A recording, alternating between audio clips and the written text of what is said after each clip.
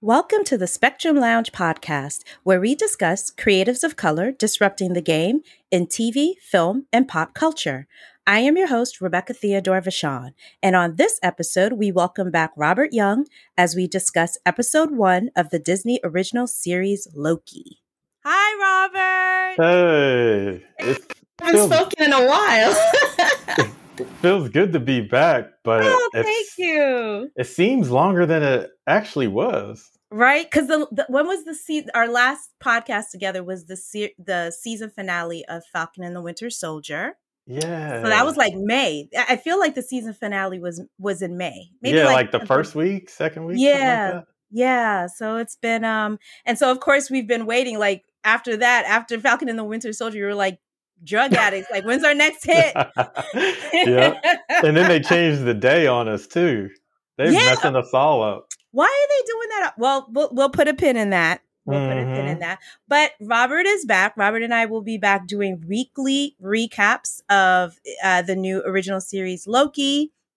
They, like Robert said, the episodes air on Wednesday, which was a little weird to us because we've been used to the Friday releases with WandaVision and Falcon and the Winter Soldier. Yeah. So it was just sort of like, Wednesday, what are y'all doing? but yeah, I'm so glad you're back. I gotta tell you, I've been looking forward to this series because I'm a huge fan of Tom Hiddleston.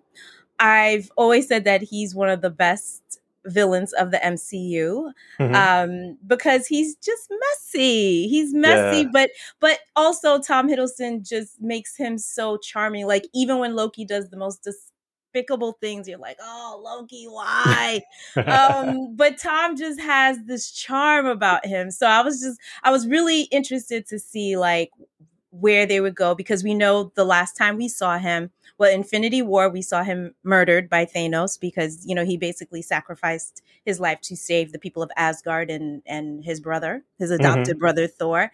And then we saw him again in Endgame when the rest of the Avengers went back in time to retrieve the Infinity Stones. Yep. And we basically saw they went back to the end of the first Avengers movie when they had caught Loki. Right. And then when he was down in the lobby, there was like some sort of mix up. Tony was supposed to get the Tesseract. But we saw the Hulk just busting through. He was mad because he couldn't get on the elevator. And so just as Tony had the suitcase with the Tesseract, the Hulk just came busting through. Tony went flying, and so did the briefcase with the Tesseract. And then Loki is just kind of like observing. He just takes the Tesseract, and we just see him, you know, disappear in a cloud of smoke, so to speak. Yeah. So this takes place immediately after his last scene in Endgame. So I just wanted to get your thoughts on episode 1 of Loki. What did you think? They really hooked me. You know. Can I be honest with you? Yes. I have never been much of a Loki fan. I really didn't start, you know, liking the Loki character until Ragnarok.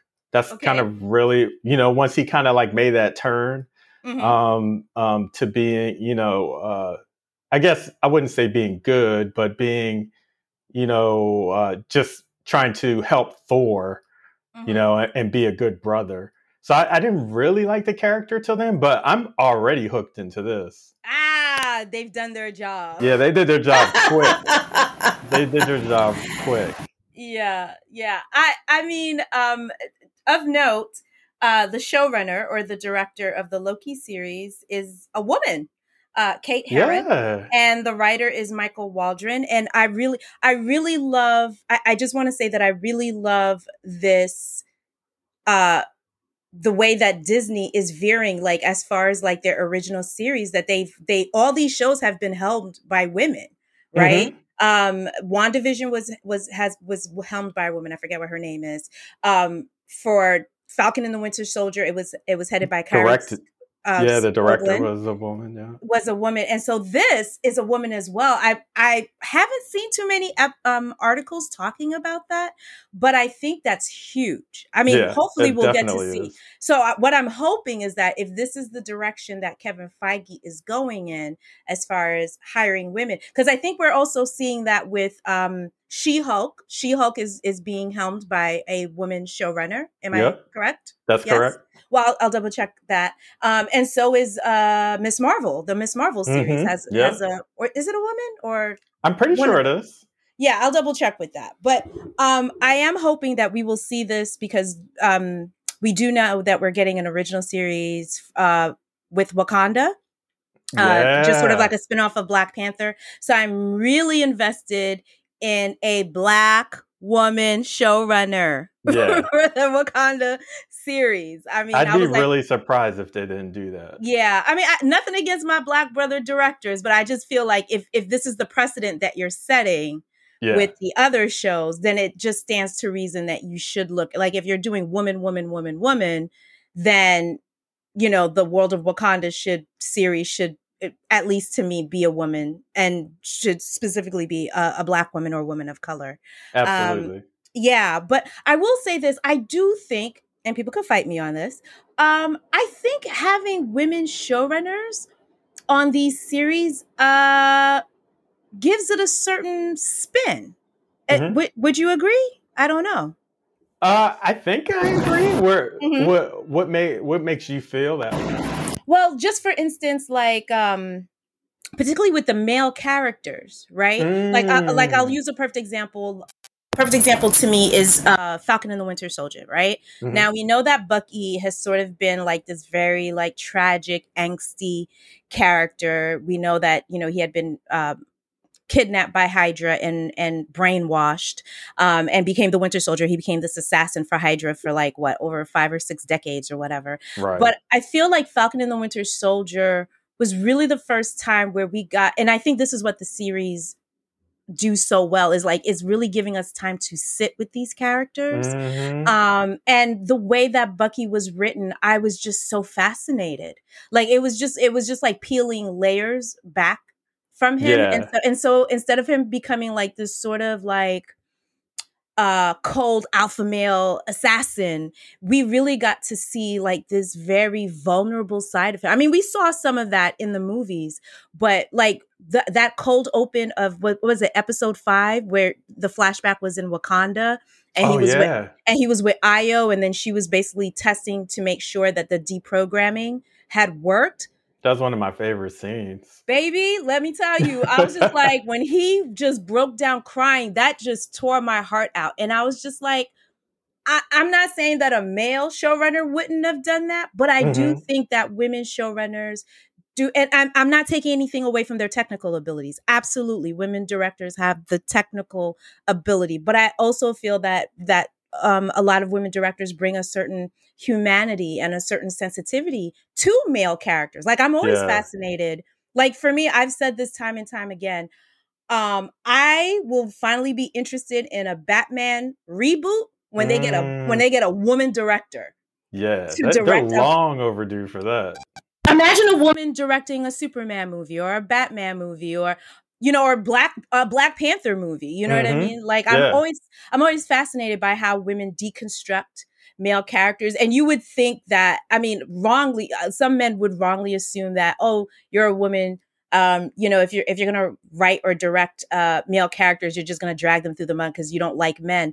And I actually don't find that to be true. I actually find that women characters have a certain empathy and compassion for their male characters. And so this is all to say that this is what I'm seeing in Loki. Yeah, I mean, we got that near the end of this episode. Oh my gosh. What? I was just like, I really was not expecting that. I was just Me either. Because remember, you and I had talked about this briefly in one of our recaps of Winter Soldier, is that, the Loki that is in this series is not the Loki who died in Infinity War. Right. That is 2012, right? 2012? Yep, 2012. Avengers villain wants to burn the world with the Chitauri Loki. Exactly. That's where we're at. So I was very fascinated to see how the writers were going to tackle this. I'm like, are they going to just whitewash his crimes and murders? And I was very shocked to see that they were like, oh, we've got something for you, Loki. Yeah, Owen Wilson went in on him.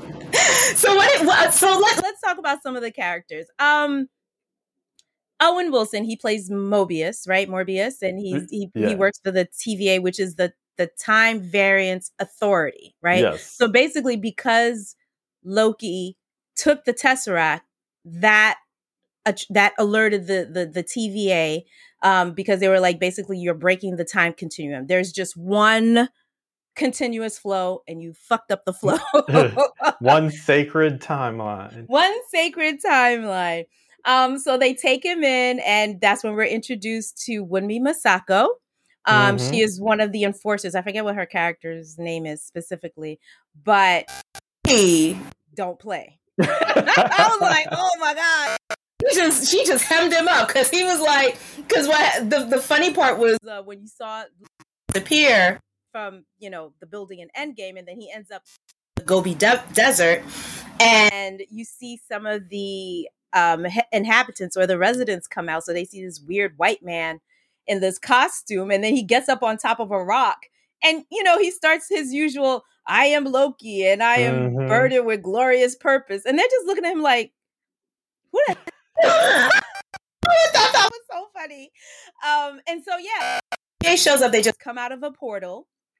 Wunmi is one of the enforcers, one of the head enforcers, and when he tries to attack them, she just fucks him up. Okay, yeah. And then kind of puts this collar around his neck and brings him into the TVA. So I wanted to find, what did you think? Because I thought that it was hilarious to me.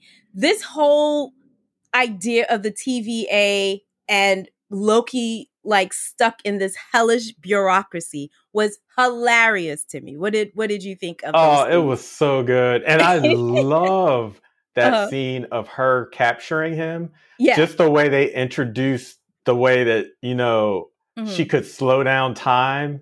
Yes. And have him feel the pain, with, I don't know if it was the weapon that causes the time to slow down or if they have something else that did it. But just introducing that was just so cool, and the way it looked and the way they explained it. Yeah. I love everything about this bureaucracy of the TVA. And I'm really looking forward to learning more about this. Yeah.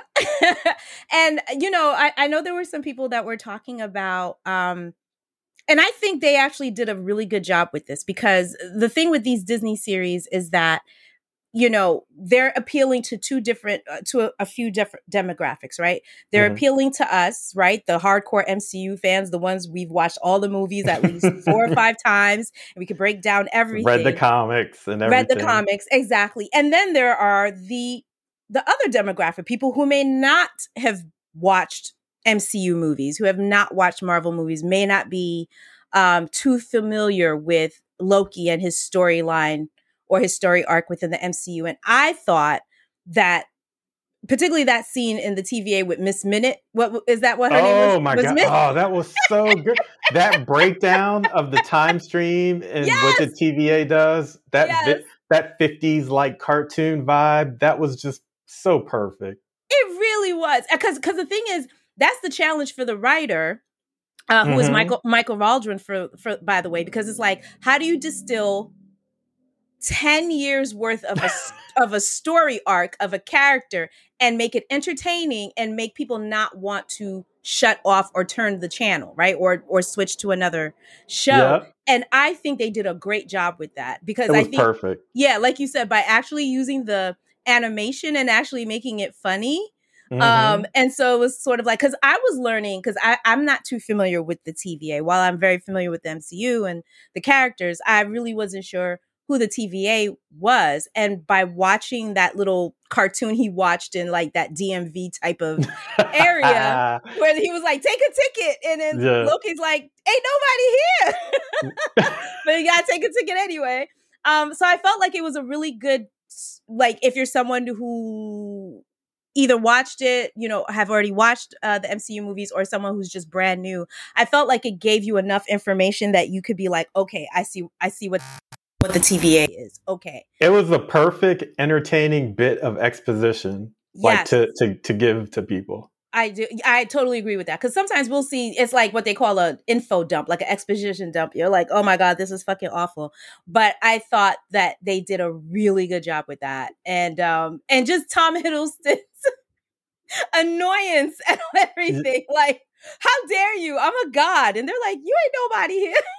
And it was kind of scary and creepy at the same time. The Miss Minutes cartoon. Yes. Like it was entertaining, but it was a little scary and creepy. Like, yeah, I loved it. Yeah. And I did want to talk to you about something really quick. And I don't know if this is intentional, but I feel like this is one of the things that I've been noticing about Loki from the first trailer and even watching the first episode. I don't recall seeing any white women. Pretty much that whole first episode was all women of color, from the Asian women that you saw in the Gobi Desert. And then you're introduced to Wunmi Mosaku, Hunter B-15, right? You are Black right. women, right? And then you're introduced to Gugu and Mbatha-Raw, who's sort of like a judge, right? She works on the behalf of the TVA, another woman of color, and a black mixed race woman of color. And I was just like, hold up, I didn't see. And then from what I understand, Sasha Lane is supposed to show up. Okay. And she's a woman of color as well. So I thought it was actually quite fascinating that even though that this is a show, it's not technically a black show. It is very much a mainstream show. The main character is a white man, but almost all the women leads are women of color. And I would really love to ask, maybe it was Tom Hiddleston. Was that intentional? Is that something like in the casting? Like, I was really impressed. That's super interesting. You know what? I hadn't thought of it. I was just like, there might have been like, some of the Minutemen, I'm guessing, because we couldn't really see their faces or anything. Exactly. So it's sort of like a reversal, right? Because, years ago, we were the ones that were sort of in the background. We would have been, Minuteman extra number 6, right? Extra number 6. And then now and then what's interesting is that these women are like, they're in women of authority, right? Like they're the ones that are telling Loki what to do. And I'll tell you, I want to talk to you really quick about something just on this subject. And I wanted to get your opinion as a man watching this. I remember I watched episode 4. This was episode 4 of Falcon and the Winter Soldier, right? That's when the Dora Milaje showed up. And that's when they had that huge fight with John Walker and Sam and Bucky, right? Remember they told Bucky in the apartment. Yeah, they were trying to retrieve what's his name again? Zemo. Yeah. And it was just a free for all, and this Dora Milaje just hemmed up everybody. But I was watching this episode with a male friend of mine, and he was like, he made an observation. He was like, I don't know if it's me, but I was getting a little bit of like an S&M vibe, like the interaction between Io and Bucky. I mean, we've already talked about how people are like, oh, Io's a lesbian. Yes, we know. But I'm just saying, as far as what we saw on screen, like there was a little bit of like a dominant, submissive sort of thing going on. And at first I laughed. I was like, oh, come on now. No, I don't think so. But then I watched the episode again, and then watching Loki, there's definitely I definitely feel that in Loki, for sure. Yes, there's definitely some sort of dynamic between this white man and these black women that are just basically like tying him up, putting a collar on him. I mean, a collar around his neck. That is so BDSM. Like, come on now. You know what I mean? So I mean, I'll have to sit on this and like think about it some more. But because you and I have talked about the fact that, there's been this overall discussion about how like a lot of Marvel movies are like sexless. Like there's not like a lot of the characters, you don't see them have sex or whatever. Right. And I feel like Ragnarok, I mean, aside from Pepper and Tony, like, yes, but we never saw them doing anything. And the same with Gamora and Star-Lord. We never see them like waking up in bed together. It's more like we know they're together, they kiss, and that's it. but I felt like Ragnarok was like, to me, the first MCU Oh my movie God. It that totally was. it introduced like this element of kink that I was totally there for. I was like, okay, I know this movie is children friendly, but I think as the adults, I think we were catching a lot of things in Ragnarok, and I feel like Loki is kind of picking that up. I mean, we'll Yeah, have to. which is kind of Mhm. perfect, right? You know, Yes, that's the, yes. the Thor Loki bloodline, so it's kind of perfect. I was just like, wow, he really likes being roughed up by these black women. But okay, Yeah. maybe I don't know. Roughed So, up, having it slowed down to, milliseconds and feeling the pain while it's slowed down. We pain, got all yeah. that going on. I think we might. I think we might need to. I think we'll wait a few episodes and then we'll revisit this because I'm very. I'm not saying it's negative or positive. I just think it's fascinating. Like, one, that the It lead really women is. are women of color, and also they're in these like very authoritative positions over this white man. Which, and like I said, when what was her name? Wunmi's character, Hunter B-15, when she was effing up Loki, and I was like, all right, if this is gonna be the new aesthetic of Marvel, of black women just beating up white men, I am totally here I'm for with it. it. I love it Yeah. so much. I'm like, all right. Yeah. So anyway, so yes. So we see that Loki has been sucked into this bureaucratic hell by the TVA. And that's when and then elsewhere we're introduced to Owen Wilson's character, whose name is Mhm. Morbius. He's part of the TVA. And I think he was in like 1589. Am I bugging? Right? Because they can Yeah, go through that was the time. first one they investigated. Yes. So clearly he's on the case because there is some sort of time traveler who's also like a serial killer. Like, he's basically hunting down the Minutemen. Mhm. So he traveled back in 1589 and killed some more. And so while Morbius is investigating that case, one of the other Minutemen comes through a portal and hands him a file on Loki. And Morbius is immediately like, okay. So he goes back to whatever time, and sits in on Loki's trial, who's presided over by Gugu and Mbatha-Raw, who is Mhm. Ravonna Renslayer. I think that is like the dopest name I ever. love I the love it. names. I love it. Yeah, it sounds like a dominatrix name, doesn't it? See what I'm saying? All right. Yep. Yeah. It's And there. It's it's there. there. Yeah. So somehow, Morbius goes up to, Ravenna, to Renslayer, was like, I got this. I think, whatever. We're not really sure, but he's kind of like, I think Loki can do this for us, right? Or something. So we're kind of figuring out what plans he has for Loki. And so he gives Loki like a tour of where they're at. And it's just this huge futuristic, like, it's just amazing. Like, the production value on the show is like, they're not wasting any money on any of these Disney series. No, you Like, know what? It made me yeah. feel very Jetson-y. Like, Yes. it felt Yes. like a retro throwback, but also super futuristic at the same time. Didn't you felt that too, right? Like, with the Yeah. color, it kind of had like, with the circles, it kind of felt like that 60s Austin Yep. Powers type. But Yep. yeah, great point. Like, but it's also futuristic at the same time.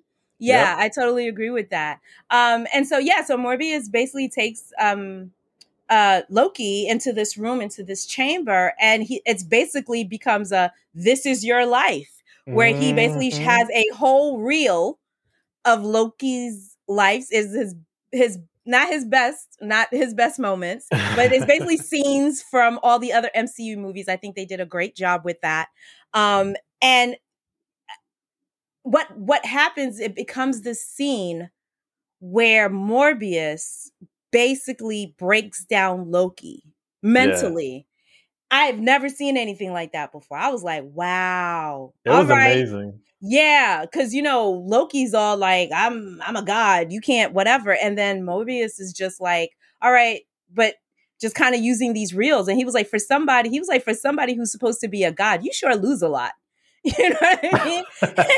And he was like, and then because in the beginning, because remember, this is 2012 Loki at Avengers, he was like, well, what do you want to do? He was like, well, I want to rule Midgard, and then I want to rule the 9 realms. And then Morbius is like, okay, and then what?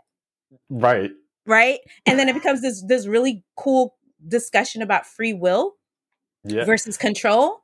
Yeah, I had that all written down, like free Yes. will or predetermined destiny. So what did you think? What did you think about that? I loved it. What did you think of that I scene? loved it. And you know what I love most about that Mobius character is he, when he was, you know, I call it an interrogation, but it didn't really feel, I mean, it's still It felt like a therapy session. That's what it really yeah, felt it did like. feel like a therapy session. But what I liked about it is like he let everything kind of sit there. He kind of like uh he kind of like manipulated the whole conversation like he had all the time in the world. And you could tell that Loki is so impatient. He didn't like to like sit with those quiet moments after he would like ask him a question or anything. Great observation. Because he kept getting up. You're right. Yep. Right. Right. And Morbius acted like he had all the time in the world. He would just kind of like sit Which back. he does. And Which just, he does. yeah, exactly. Part of the TVA. He would just like put a question out there and let it sit. And that would just really make Loki so uncomfortable. And of course, he comes back with his brash, fast, responses. And Morbius would just like say something really slow, another question that just kind of like it was really masterful to watch. Yeah. And I think that it's interesting what you were saying about just like slowing down, because that's Owen Wilson. Yeah, right? It totally is. That's his MO. Every role that he plays, and I think he's a wonderful actor. Every role that he plays, like the way that he doesn't like, he's very chill. Not in a Matthew McConaughey way, but more like all right, let's think about this. You know what I mean? And so he's like with Wedding Crashers, I thought that's why he was such a great balance to Vince Vaughn, because Vince Vaughn is like, he's on 10. Yeah.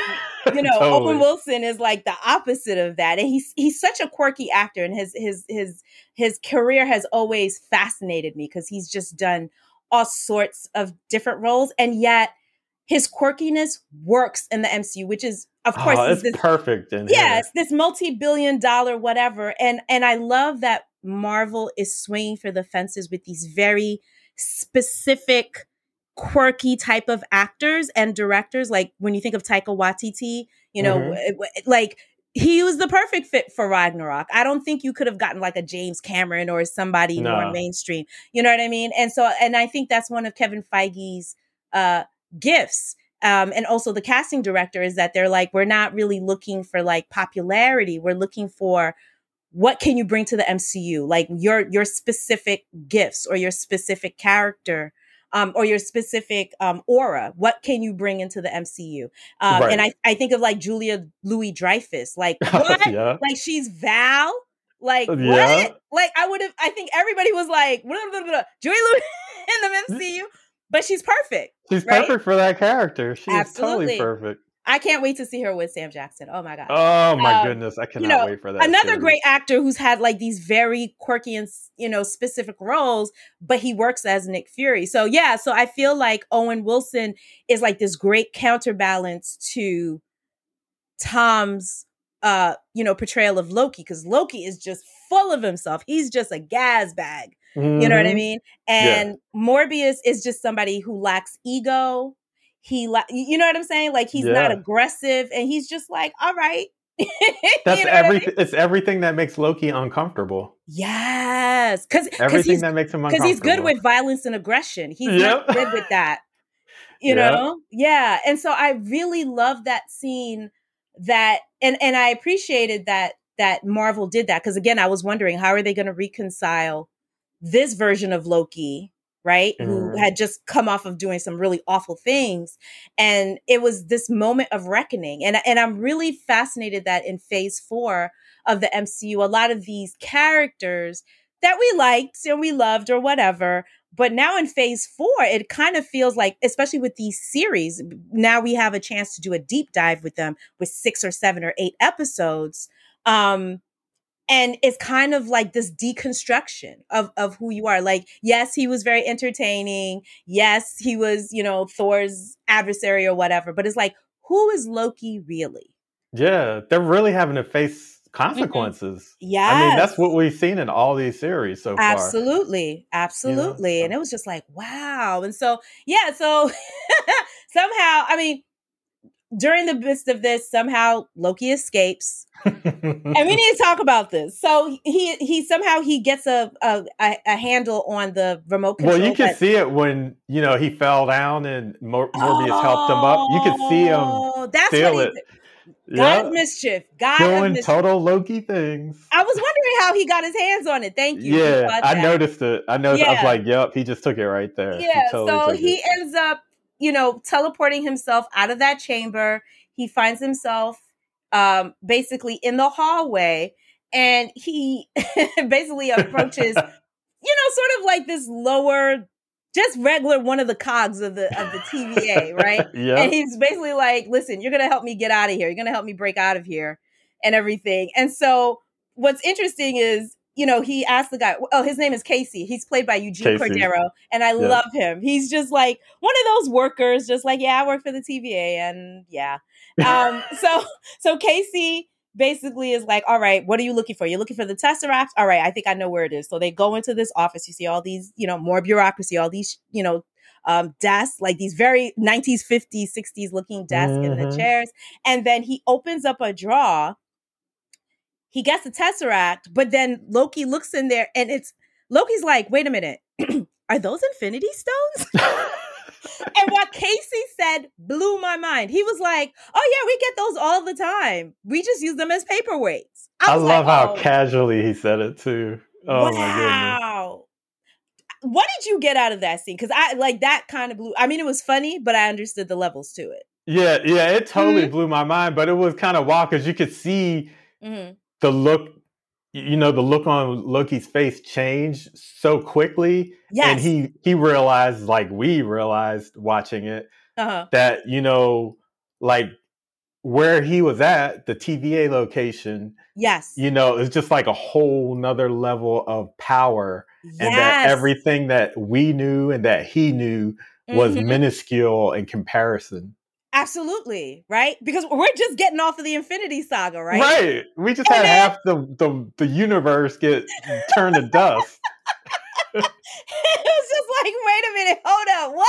You're telling me these are paperweights in some like bureaucrat's desk? And they're like, it doesn't mean anything. And I love that because what it is what it's doing is it's basically, I don't want to say invalidating, but what it's doing is that it's priming us for what's to come in season 4. And we're going to see that with the Eternals, right? With these, like, yes, the Avengers, they're powerful, but then they're like, oh no, we're about to take it to a whole other level.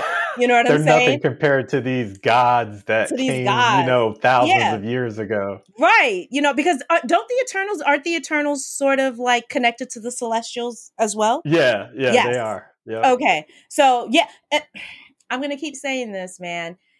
People can say what they want about Marvel, but they know their shit. Yeah. The MCU, that nothing is gratuitous. Like every series is gonna be connected somehow to the bigger, big screen version. Yeah. So it's not like disjointed where it's like, okay, well, this show, but how about this movie? It's like, no. They're all connected. Like all of these shows are kind of like WandaVision and Falcon and the Winter Soldier and now Loki are all kind of connected. Yeah, they're all preparing us for like what we're gonna get in phase 4. That's the awesome thing that the Infinity Saga gave us. Like the Infinity Saga being so successful gave us this, phase 4 where kind of Marvel can do things what they want to do at their own pace and how they want to do it. And it's perfect. Yeah. I mean, I'll admit I was a little nervous for phase 4 because I was like, where do you go from here? Like after the Infinity Saga, you beat the ultimate big bad. Like, where do you go? And they were like, we're not going to stay here. We're going to jump up. We're just going to go We're going to the next level. We're going to the next level. So it's like Celestials? What? Oh my God, because the gods for us in, phase 1 through 3 were like Thor, right? With Asgard.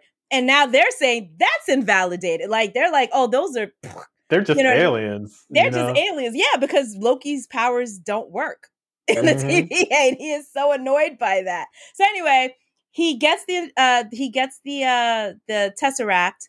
The Minutemen come to try to retrieve him, and then he poofs himself. He basically teleports back to the chamber because he wants to see the rest of the reel. Because remember, Morbius had been showing him highlights of his life. Right. And so he decides to go back. Because I think what really shook him up was when he saw, it was the scene from Thor 2 when his mother died. Mm-hmm. That scene caught me because he didn't know. Like he didn't, because remember, right. he hasn't lived through that yet because right. when he gets captured in Avengers, then he's brought back to Asgard, and that's when Thor 2 happens. So basically, it was like seeing the future for him because he hadn't seen any of that stuff yet. Absolutely. And so it was like, and then to find out that it was his fault that his mother was killed. Because remember, he had made that double dealing whatever with the Frost King, what do you call them? I forget what they're called. Like Frost Giants or Frost Giants, yes. And then to find out that his duplicity was responsible for his mother dying. Because whatever Loki can say, he loved her. And even as much as energy as he puts towards Thor, he loves Thor too. Right. And Odin, right? It's a very love-hate relationship. So definitely. Well, I mean, Thor has a love-hate relationship with Odin. Oh Lord. Yeah, so he goes back to the chamber. He teleports back to the chamber to see the rest of the reel. And that's when he sees his death in Infinity War when Thanos kills him. And the look on his face, like to see your death. Yeah, that's when it hit me. I was like, oh, this is going real deep. And when it was just like, we're about to get real with y'all. Like, it's all fun and games, ha, ha, ha. And then it's like, here's the real. And somebody had tweeted this, and I will have to give them credit in the notes. I'll have to find the tweet. But somebody had said that when you look at that reel, the final scene, it's not when Thanos crushes him. The last shot of that reel at the end of his life is Thor holding him. Thor is like over him, slumped over him. Yes. So the last thing that he ever felt or saw was the love of his brother. I'm trying not to cry. Of his brother holding him. Yeah. And I think that's when so then, when Morbius comes back, and I think that's when he finally has this breakthrough where he was just like, everything that I do, intimidating people, he was like, I don't enjoy killing people, but I know that fear is how I control people, right? That's the only thing I have to have control over people. But he was like, but really it's just a tool of the weak. Yeah. I was like, oh, okay. Now we're getting somewhere, right? Yeah. Because that's really who Loki is. He is somebody who is so racked with jealousy and insecurity, right? Because once he found out that he was not the real biological child of Freya and Odin, you know what I'm saying? It was just sort of like, oh, you guys lied to me my whole life. I mean, he already had the rivalry with Thor ever since they were, little boys. That's just like a regular brotherly rivalry, right? Like, who's going to be king? But then to find out, like, I'm not even related to y'all by blood, and I'm actually like some blue giant, icy giant. You know what I mean? That just, I think it just heightened his insecurities. Yeah, that was the last straw. Yeah. Yeah. And so it was just like, I felt like I was looking at him for the first time. You know what I mean? Me too. Like he's really, he knows he ain't shit. Like, let's be real. He knows he ain't shit. And this is why he overcompensates. He overcompensates by being so arrogant and so aggressive or whatever, because he knows he's nobody. Right? Because isn't there a line where Morbius says, your failures is so other people can rise? Yeah, and you see that picture, said that. Right? And you see the picture of Avengers where the camera's like circling all of them. There you go. Yep. And that's all his life is like you play the villain to make the heroes stronger. And he was like that, and I think that's when Morbius has that breakthrough with Loki. And Loki was like, I don't want that tap. And I think that's when he asked Mobius, well, can I go back? And Mobius like, no, you can't go back. But what did you think of that breakthrough scene? I thought it was really beautifully written. I thought it was it was beautifully written. And like I was saying earlier, this is really the first time that I've ever like empathized with Loki as a character at all. Like I empathized with him a little bit during Ragnarok, because I could see that he was starting to heal his relationship with Thor. And I felt a little bad when he got killed in Endgame, but it was more I felt for Thor than I felt for Loki. Oh yeah, because he lost a brother. Yes, right, yes, right. I agree. Yeah, but this is the first time I've actually felt for Loki, and you could see that like this is going to be like a major change, even compared to when he died in Endgame. Like this is a completely major change to the character. And I think what Loki is unique in the fact that he gets a second chance, right? Because in the regular MCU timeline, he through Ragnarok, a little bit in Thor too, although then he pretended to be his father or whatever. But in Ragnarok, you definitely saw him start to change. I mean, he did his shady stuff, but once Thor was like, no, we're not having that kind of relationship anymore, right? And I love that because he tried to trick Thor, and then Thor was like, no, we this is the game we keep playing, and we're not doing this anymore.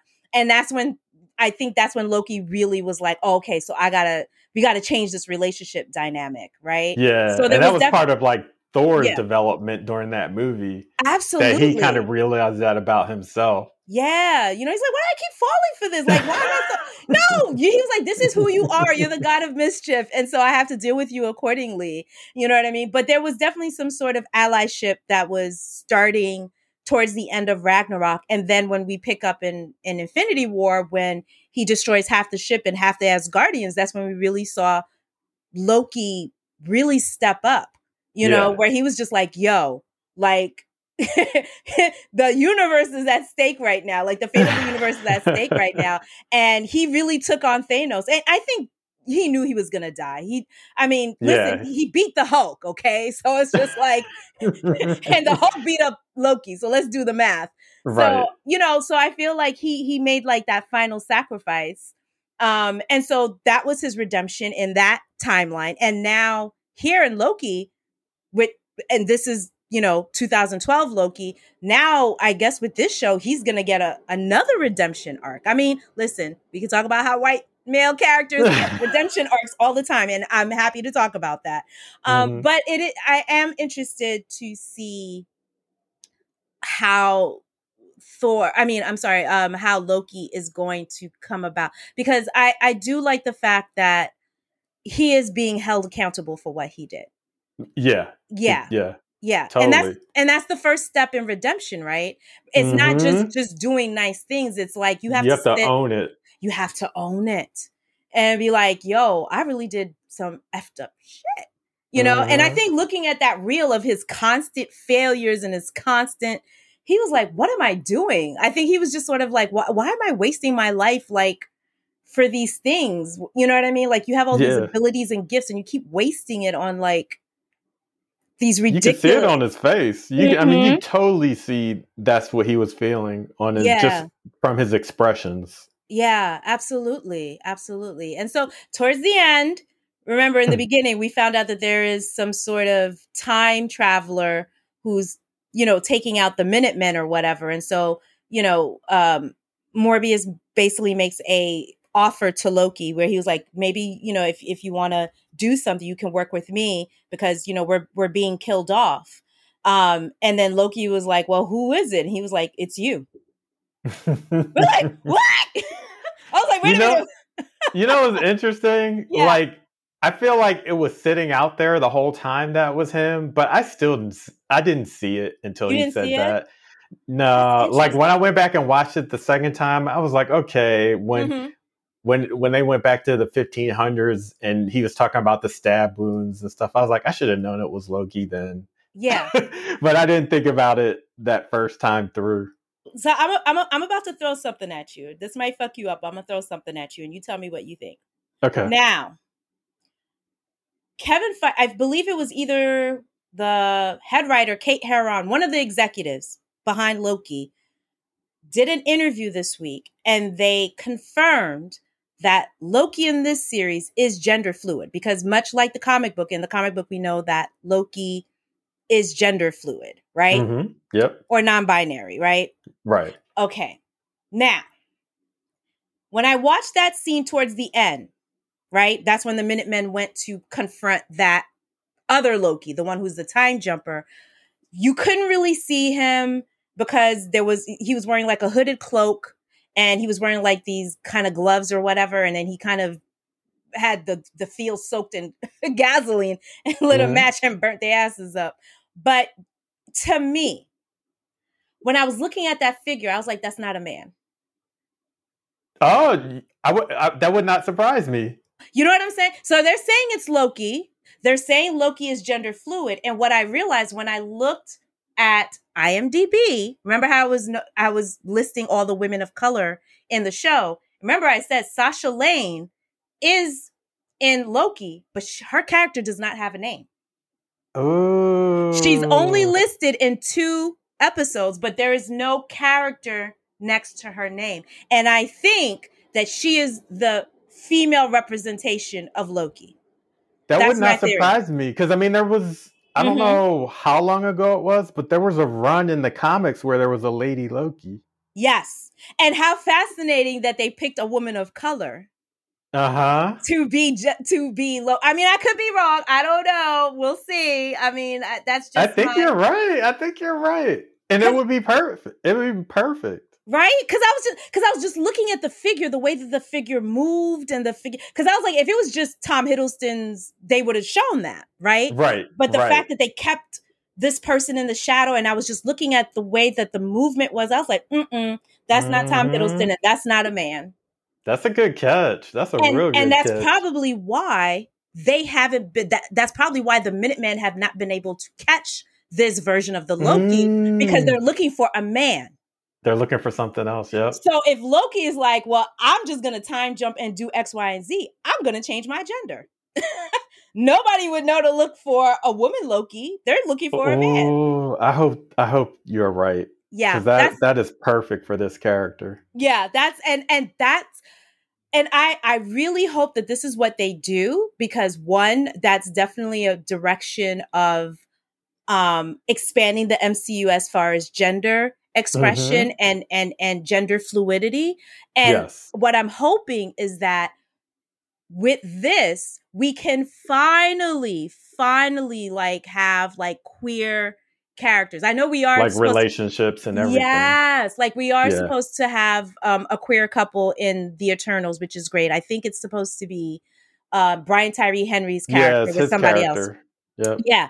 But I'm hoping that maybe this will be the time where it's like, it's about that time, guys. Like, you know, and then we'll get America Chavez in the Doctor Strange movie. Yes. And listen, please give her a girlfriend. Like, don't play with us. Yeah, right? Exactly. Stop doing it's in the press release. Yeah, America Chavez is queer, but we don't see her with no girlfriends. I'm like, nah, come on now. I mean, and maybe they'll do it in the Wakanda series finally. Yes, I think it's time. And I mean, I said this on the Vanity Fair podcast. I was like, Disney and Feige have shown themselves to be. They are unlosable right now. They cannot lose right now, at least for me. So I feel like at this point, you can put queer characters, and if people decide, if somebody's like, well, I'm not going to pay to go see a Marvel movie because I don't want to see 2 men kissing, then stay your ass home. Yeah. And go get some therapy.